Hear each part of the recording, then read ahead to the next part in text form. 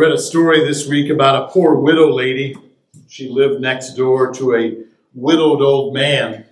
She was a sweet, tender-hearted lady, and he was one of those grumpy old men. She was a believer, and so every time that she got a chance, she would try to share with her neighbor the love of Jesus. There would be things that he would share with her, and she would just reply, "Well, I'm praying about it. I'll be praying about it.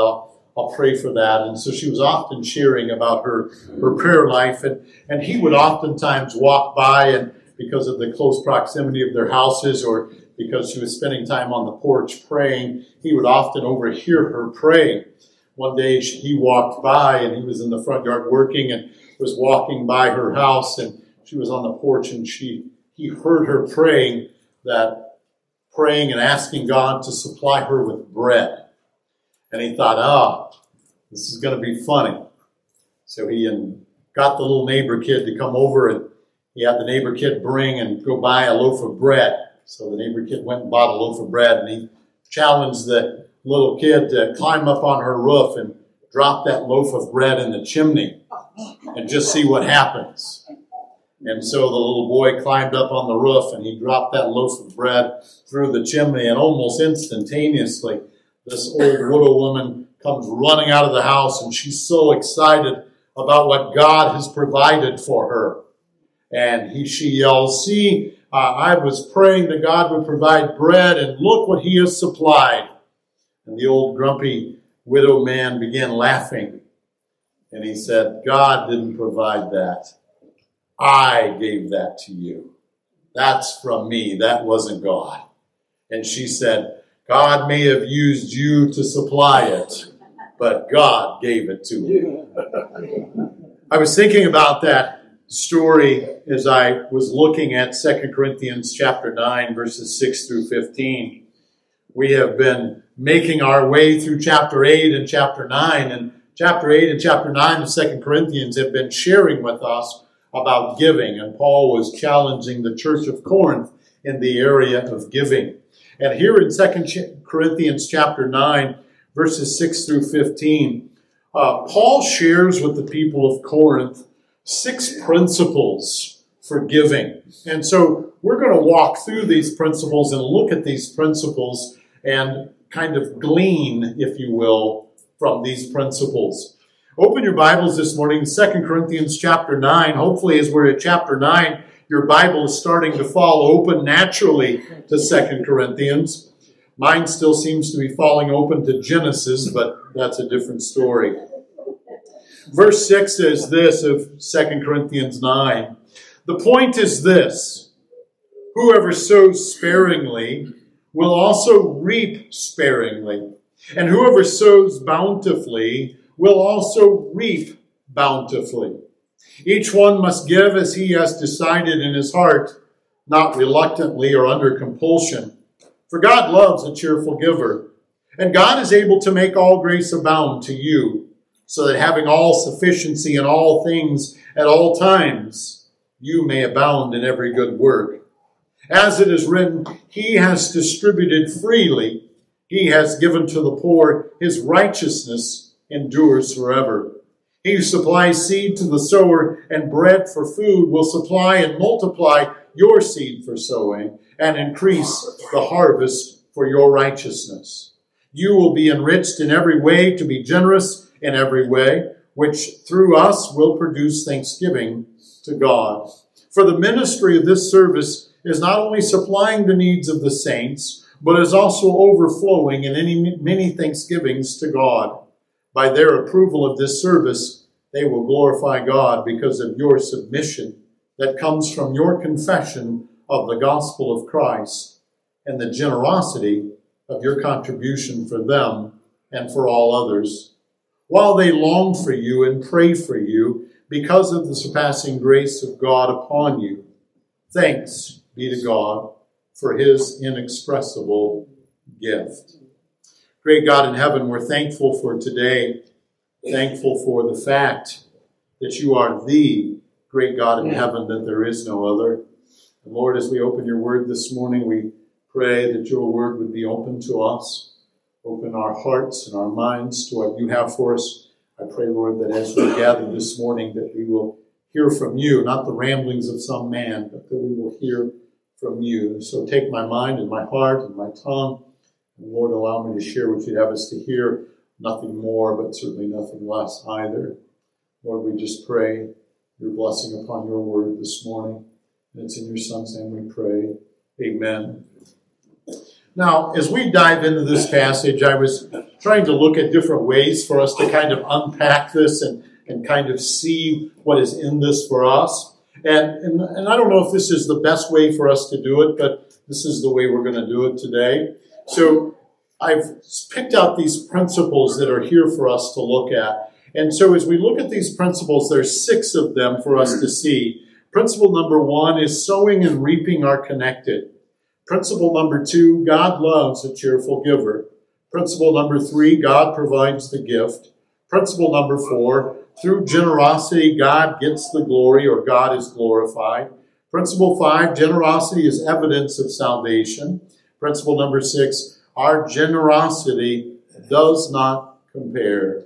So that's what we're going to use this morning to kind of head us through this. These are our 6 headings that we're going to look at. And because we're 6 headings, normally I do 3 headings and we last an hour. So 6 headings will be 2 hours. So we should be out of here by 1:30, 2 o'clock. Okay? So this is what we want to look at this morning. And the first principle we want to see in this principle list is the principle that sowing and reaping are connected. Look at verse 6 with me. It says, the point is this. I love this phrase. When I was in high school and we had English class, we had to read a book, and we would always have to say, this, share with me what the plot is, share with me what the theme is. And so I loved the Cliff Notes because it would say, this is the plot, this is the theme. Easy peasy, right? This is what Paul is doing for us, for all of us English students that didn't do very well in English. He's saying, hey, this is my point. He's making his point very clear for us so that we understand what he's talking about here. Now, he says that whoever sows sparingly will reap sparingly. Whoever sows bountifully will also reap bountifully. So Paul basically uses a farming illustration here. That's what he uses, is this farming illustration. And this farming illustration, this thought of reaping and sowing, is a very simple illustration for us. And even if we're not farmers, we understand this illustration. One does not sow sparingly and expect to have a bountiful crop. We know how that works. But when we plant more, we are going to reap more. I remember some people in our church, I won't share his name, but it was Edsel Demerit. He would tell me that he wasn't going to plant a very big garden this year. And I would go out there and he would still have his acre by 2 acre by 3 acre plot measured out with all of the seeds filled in everywhere. And I never did share with him this plot, this principle, because we got to reap part of his harvest, because he would, I've given it to the kids and they've locked me out of the house. Here's all the leftover zucchini and tomatoes. But the more we plant, the more we're going to reap. And that's this basic principle here. And that's what Paul is sharing here. Now, as we think about this, I think it's important that we just kind of pause for a second. And I want to share with you just a word of caution. This verse and this passage is a passage, and it is a verse that's often taken out of context. As we think about this verse, the Word Faith Movement or the Health and Wealth Gospel often uses this verse, and they encourage people to sow seeds of faith. And what they tell you is if you contribute to their program or you contribute to their ministry, whatever you have in your wallet, if you would send that to us, God will bless you that much more in tenfold. And they'll quote this verse and they'll say this verse. They promise that if a believer gives generously and faithfully to their ministry, that they will reap a harvest of material wealth. And unfortunately, there are a lot of ministries that kind of make that claim. And it's a sure way to get rich, and that's what they proclaim it at. But this promise is not that God will reward generous givers so that you can consume it on your own desires. That is not what this is promising at all. So don't for a minute think that that's what this is talking about. And Paul shares this principle, sowing and reaping are connected, but I think it's important that we realize that that's not what this is talking about, that the more we give, the more we can spend on our own selfish interests. It's important that we recognize that as we think about this. Now, the next thing that he shares is in verse 7, and this is our second principle. God loves a cheerful giver. He says in verse 7, each one must give as he has decided in his heart, not reluctantly or under compulsion, for God loves a cheerful giver. So Paul says that we are to decide, one is to decide in his own heart. This has to be what you decide. And I think this is a good reminder for us that giving is not something that's to be done spontaneously or casually or carelessly. It is to be done with some thought. It's not an afterthought process. It's not a without thought process. It's something to be done with some thought, with some planning, with some thinking. It's thought out and it's a prayed out action. Sometimes we could play music and make you feel really emotional, and we could just continue to pass the offering plate around, make you feel guilty, make you feel compelled. But that's not what Paul is talking about here. This is to be a thought-out process. And in fact, he says there, decide in his heart, not reluctantly. So it's not to be given with an attitude of regret when we give something. You know, sometimes we can go to our favorite shopping store. My wife's favorite place is Cabela's. And we hang out in there in Cabela's, and she doesn't really want to spend the money on that new gun. But, you know, as we talk about it, we buy that new gun for her, and we leave with that gun. And she's kind of reluctant about spending that much money on her. And, you know, I just say, honey, it's okay. We'll share it with both of us. It's just better that way. Okay? But there's that reluctancy of spending that kind of money. And this is not what this is talking about. When we give to the Lord, it's not something that should be done reluctantly. Oh, man, I don't know about giving that much. I don't know about... It's not to be done that way. It's not to be done. It's not to be done under compulsion. So playing mood music and lowering the lights and, you know, smoke screens and all of that is not to be done to compel you to give. He says, not with compulsion. Sometimes this is the idea of external pressure and having external pressure. And sometimes external pressure can cause us to give. And that's not what it's supposed to do. Giving is not supposed to be something that's done with external pressure. And as we think about this, giving is to be done without that compulsion. Remember 1 Corinthians 16, I think we've looked at it just about every week. But 1 Corinthians 16, verses 1 and 2, Paul told the people of Corinth, give before I get there, because I want it to be all finished. I don't want you to give under compulsion because I'm there, you feel like you have to give. I want it to be done before I get there so that this giving can be from the heart, because God likes a cheerful giver. Now he says, give what you decide. And I think it's important that we think about this, that we give what we decide. I think it's important that we remember principle 1, sowing and reaping are connected. But I think we need to remind ourselves that God loves a cheerful giver. And so as we give, we need to give in such a way that we feel like that's what God would have us to do. Not more, not less, giving as we have been given to us, but that's the principle here, is that God loves a cheerful giver. Giving is something that should come from the inside. It's not an exterior pressure, but it should be something that's done from the heart. The Greek word that's used here, being a cheerful giver, The Greek word is where we get our English word hilarious. And so it carries this idea of God loving a joyful giver, loving someone who delights in giving. Someone who delights in giving. Have you ever given to somebody something and you've just kind of been excited about being able to give to them? I mean, I think about our kids at Christmas, and as we give those gifts to our kids, we're kind of excited to see how they'll react. Now, we're extremely disappointed when they throw the gift away and they play with just the box. But yet, there's kind of excitement there when we give that gift. That's this picture of joyful giving, is being excited, having pleasure in giving. Realizing that God has blessed you and you are participating in blessing someone else is that thought here. God looks to the heart. God looks to the heart, and God sees our motives. God knows what our motives are.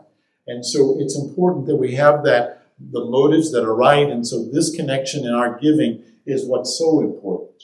We need to make sure that we're here with God, seeking, pleasing God as we give, and not grudgingly. So that's the second principle. God loves a cheerful giver. The third principle is God provides the gift. Look at verse 8. And God is able to make all grace abound to you, so that having all sufficiency in all things at all times, you may abound in every good work. Now, giving, as we think about natural mathematics, we would think that giving would actually cause a person to have less. But as we look at this, we see that God actually takes care of us. God provides for us and takes care of us as we give. He makes sure that we can give. It is a matter of trusting God. I remember when Darcy and I sat in our marital counseling seminar, and the pastor was speaking, and we've been here for at least 7 minutes, and we're not done yet. And one of the things that he walked us through was money management. And I thought it was such a ridiculous thing that he would tell us about that. And as he told us about it, I knew it was because he was a pastor and he was wanting us to give to his church. I knew that was the reason. I knew that was his angle. I could see it in his eyes. I knew that was his angle. But one of the things he challenged us with was giving to God first. And he says, as you give to God first, it's amazing how God will take care of you and you won't notice it. And I thought, sure, whatever. This is for you. But then as Darcy and I got started in life, I was amazed at how that principle worked. That when we gave to God, that God took care of us. When we were open with what we had been given and we recognized that God was generous to us, and as we gave that way, that God took care of us. And it was amazing to me how that worked. And, we really struggled with it prior to me going to work for Schwann's. But when I went to work for Schwann's, we got paid on Monday. Every Monday that check was in our bank. And so we just started saying, okay, I know this is what we're going to write it for because I'm getting paid tomorrow. And we began that practice. And we found that when we gave that away, that God took care of us in that process. And it was not an easy thing to learn. We didn't learn it right away, but it was a process for us to learn. Now, notice what it says in verse 9. As it is written, he has distributed freely. He has given to the poor. His righteousness endures forever. Now, I have to confess to you that this took me a little bit longer to look at than what I thought it was going to. Paul quotes Psalm 112, verse 9 here. This is a quotation from Psalms 112. And this psalm is speaking about gifts being given to the poor and giving gifts to the poor. And notice what it says. He has distributed freely. He has given to the poor. His righteousness endures forever. Now, the act of giving doesn't gain us righteousness. Our righteousness is given to us from Christ, right? But as we give, there are eternal rewards for that giving. Remember Matthew 6:19? It says this. Matthew 6:19. Do not lay up for yourselves treasure on earth where moth and rust destroy and where thieves break in and steal. We're to store up our treasures in heaven, not here on earth, but in heaven. And as we give, as God gives us the gifts to give, and as we give those things, our righteousness endures. Those gifts carry on. It's not just for the temporary, not just for the here and now, but there's a future benefit to that as well. There's a temporal benefit, but there's also a future benefit to that as well. Now look at verse 10. It says, he who supplies seed to the sower and bread for food will supply and multiply your seed for sowing and increase the harvest of your righteousness. God is the one who supplies the seed for sowing. He's the one who supplies the bread for food, but he's also the one that supplies the seed for sowing. God will supply more seed for more sowing. Notice it says, he will supply and multiply your seed for your own selfish spending. No, for sowing and increase the harvest of your righteousness. So as we give, God blesses that. God increases that gift. There's temporal blessing and there's eternal blessing. But as we give, God gives us opportunity to give more. Oftentimes, we hear about George Mueller. Have you guys heard about George Mueller? George Mueller had an orphanage in England. And George Mueller didn't ask anybody for any funding. He just prayed about it. Anytime there was a need, he prayed. And God would provide needs of those orphanages. And as he started, it was just started as a small orphanage. And pretty soon there were 3 buildings of orphans that he had. But as God provided, George Mueller kept taking those funds and kept giving those funds, putting them in the orphanage, giving them to other ministries. But God just continued to pour those funds into the ministry that George Mueller was a part of. But those funds just kept going out. Those funds kept being given out. God was glorified through that ministry.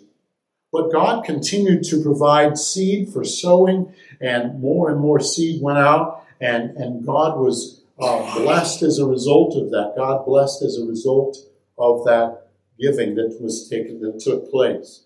Now, as we think about this is, again, not an opportunity for us to bargain with God. God, if you would increase my seed, then I will increase and once you increase the seed, then I will increase the sow. This is not an opportunity for us to bargain with God. Some people share that, hey, this is what we can do. But this is not what this is speaking about. God provides the gift. And as we determine and as we see what God would have us to give, we can look to God and trust in God. And as more seed comes in, we can continue to sow more and more seed. Now notice the 4th principle. Through generosity, God is glorified. Verse 11. You will be enriched in every way to be generous in every way, which through us will produce thanksgiving to God. So again, we see that God enriches in every way. God is the one who provides. God is the one who provides. God is the one who provides. God is the one who provides. There we go. God provides. The more God provides, the more people can be generous. You will be enriched in every way to be generous in every way, which through us will produce thanksgiving. So as God provides, the more God provides, the more people can be generous. Okay? Now notice that generosity produces thanksgiving, which through us will produce thanksgiving to God. Verse 12. For the ministry of this service as not only supplying the needs of the saints, but is also overflowing in many thanksgivings to God. The more God provides, the more people can be generous. And as this generosity comes, it produces thanksgiving to God. Two birds with one stone. The saints are provided for, and God is glorified. As people are generous with God, as God receives the thanksgiving. He's generous with what God has given, and God receives the thanksgiving. The needs of the saints are being supplied through this collection, and through the generosity of the saints, this collection is being given, and the result of that is thanksgiving to God. God is glorified. The thanksgiving goes to God. Now, through his generosity, through our generosity, through the generosity of God, you guys are way ahead of me. You were way behind me. Now you're way ahead of me. Principle number 5. Generosity is evidence of salvation. Look at verse 13 with me. By their approval of this service, they will glorify God because of your submission that comes from your confession of the gospel of Christ and the generosity of your contribution for them and for all others. As a believer exercises generosity, their submission to the gospel is something that's seen. The confession of the gospel of Christ is something that's heard, but the submission is what is seen. Now, think about this for a minute. Remember, we just talked about this a few Wednesday nights ago. Remember Zacchaeus, the tax collector? Remember, he's a wee little lad and couldn't see because he's a wee little lad. So what did he do? Climbed up a sycamore. We can't just say that, can we? We've got to sing it. But he climbed up a sycamore tree. And remember what Jesus said to him? Come down from there because it's to your house I go, to your house I go. It's charged not to sing it, isn't it? So he goes to the house. Zacchaeus meets with Jesus right there. And Zacchaeus shared with Jesus that he would give half of his goods to the poor. Jesus told Zacchaeus that salvation has come to your house today. And Zacchaeus said that half of my gifts are going to go to the poor. His giving to the poor is not what provided him his salvation. His salvation came, and as a result of that, he was willing to give to the poor. Because before that, Zacchaeus held on to that. He wanted more, just one more dollar. But then after that, he was willing to give. Now look at the people of Corinth. Their lives have been changed, and this collection has taken place.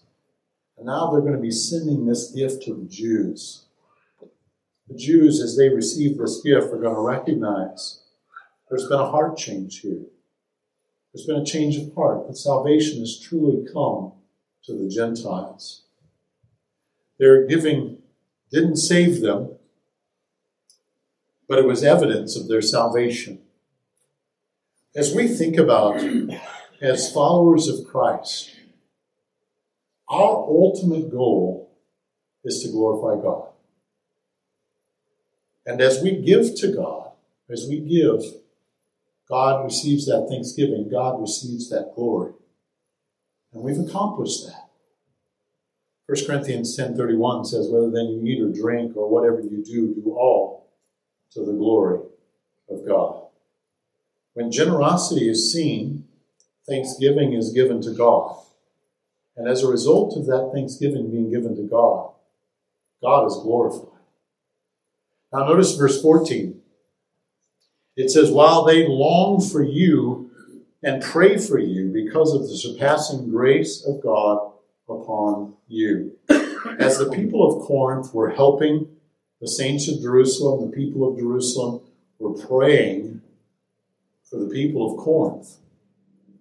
Jews praying for Gentiles. This wasn't happening prior to the gift.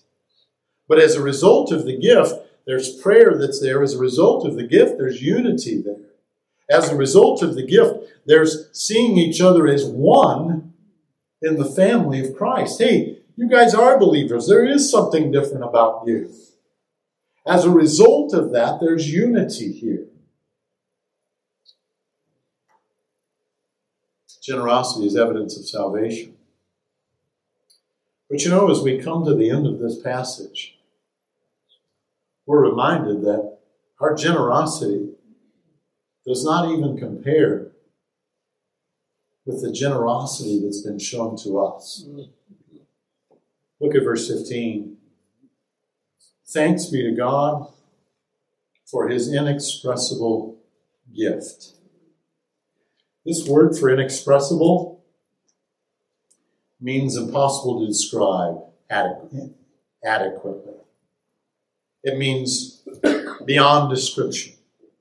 It means too intense. It means extreme. It means too extraordinary for description. Have you ever had those things where you see where it's too extraordinary for description? I had someone tell me one time that pictures of Niagara Falls don't do it justice. Darcy and I threw our kids in the van and we drove to Niagara Falls. And I remember driving, and I've seen the Colorado River at its biggest point where it's full of water. And looking at the Colorado River, it's a good-sized river. Then I drove over the Mississippi River. The Mississippi's a little bigger than the Colorado. I think that's why it has all the S's. Just because. And so I remember driving over the Mississippi River for the first time, and I was candidating at a church in Michigan. We drove over it. And so I can remember just taking that in and just going, wow, this is amazing. So when we got to the river that was leading to Niagara Falls, it wasn't moving very fast, and it wasn't really a ginormous river. I mean, I've seen the Mississippi. I've seen the Colorado. Not real impressive. So not real impressed. So we pull up, and I can see all of the parking. We came in on the Canadian side before they didn't care about immigrants. And so we're on the Canada side, and we're pulling up, and the parking lot is like full. And so I've got to park clear on the edge of the parking lot. And so I parked, and you can't see the falls from where we parked, but we could see signs that it was there. And we got out of the van, and just as we were opening the doors, you can hear that water rushing. And I'm like, this is impressive. Because I've heard waterfalls before. And no one ever told me that the sound of Niagara Falls is impressive. No one ever told me that. And then we walked to it and we looked at it, and it's inexpressible. It's hard for you. Pictures do not do it justice. And the thing that kept going through my mind, why would anybody get in a barrel? That's a long ways down. That's a lot of water coming over that hill at all at one time. And fish don't even go off. There's no salmon swimming up there. Why would you do it in a barrel? But I had people tell me that pictures do not do it justice. And that is correct. But Paul says the gift that's been given to us is inexpressible. Amen. Pictures, empty crosses on the wall, do not do it justice. Because it's beyond description. It's inexpressible. Of course, this inexpressible gift is none other than Jesus Christ. For God so loved the world, He gave the inexpressible gift. And that is Jesus Christ. Now think about this for a minute. At the end of 2 chapters on giving, How do you bring that to an end? How do you come to the end of 2 chapters of giving? Today's day and age, we may put at the bottom, hey, there's a tax exemption. For all of your giving, there's a tax exemption. But Paul doesn't do that. He gives us 2 chapters about giving.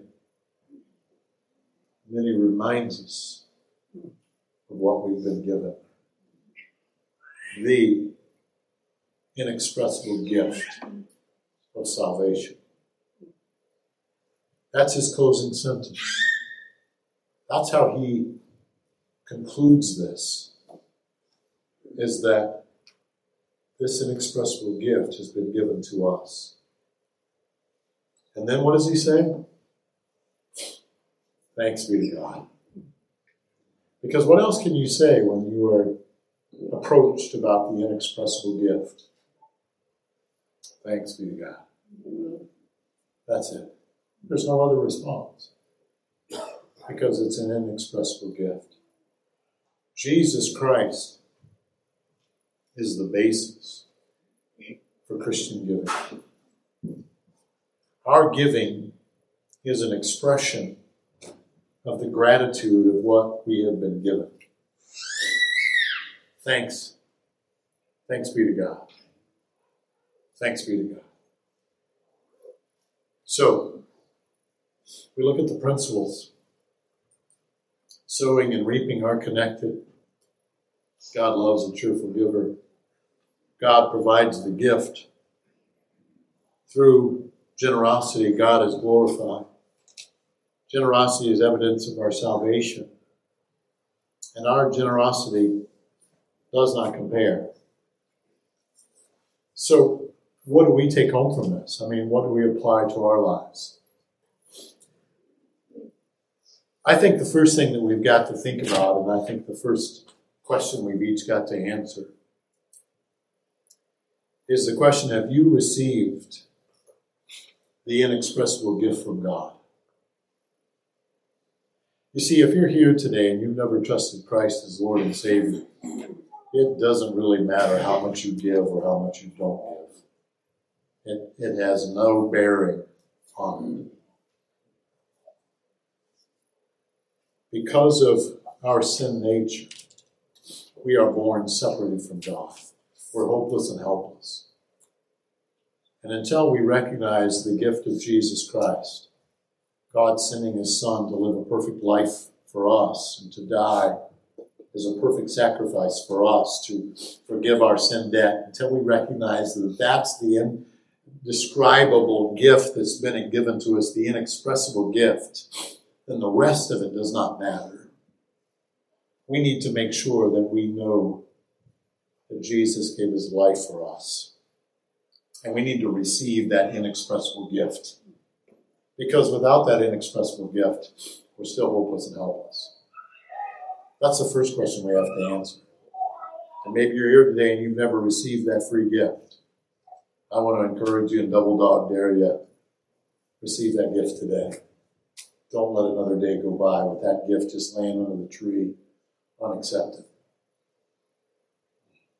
How is your generosity? As you think about these things here, how is your generosity? Are you a cheerful giver or are you a reluctant giver? Are you a cheerful giver or are you a reluctant giver? I think there have been times in my life where I've been both. But I think the reason in my life for the both was just an unwillingness to recognize that everything I have with God is given to me. I think sometimes we think about giving and desire to give, but because of maybe the way we handle our finances, maybe that makes it difficult for us to give. And I think there's a decision that needs to be made, and I don't think it's one that we can take lightly. But I think it's one that we need to spend time alone with God, seeking God's wisdom. Don't take my word for it. The This is something that you have to do along with God and seek God's wisdom in that. And as you seek God's wisdom, as you seek God's guidance, then I think that you can come to that point of being a cheerful giver rather than a reluctant giver. But that is an amazing thing when that switches over. And then I think as we think about being a cheerful giver, I think there's a question that we have to answer. So are we willing to trust God in the area of our finances? Sometimes it's a lot easier to trust God in other areas, and finances sometimes is an area that's hard to trust God. Are we willing to trust God in the area of finances?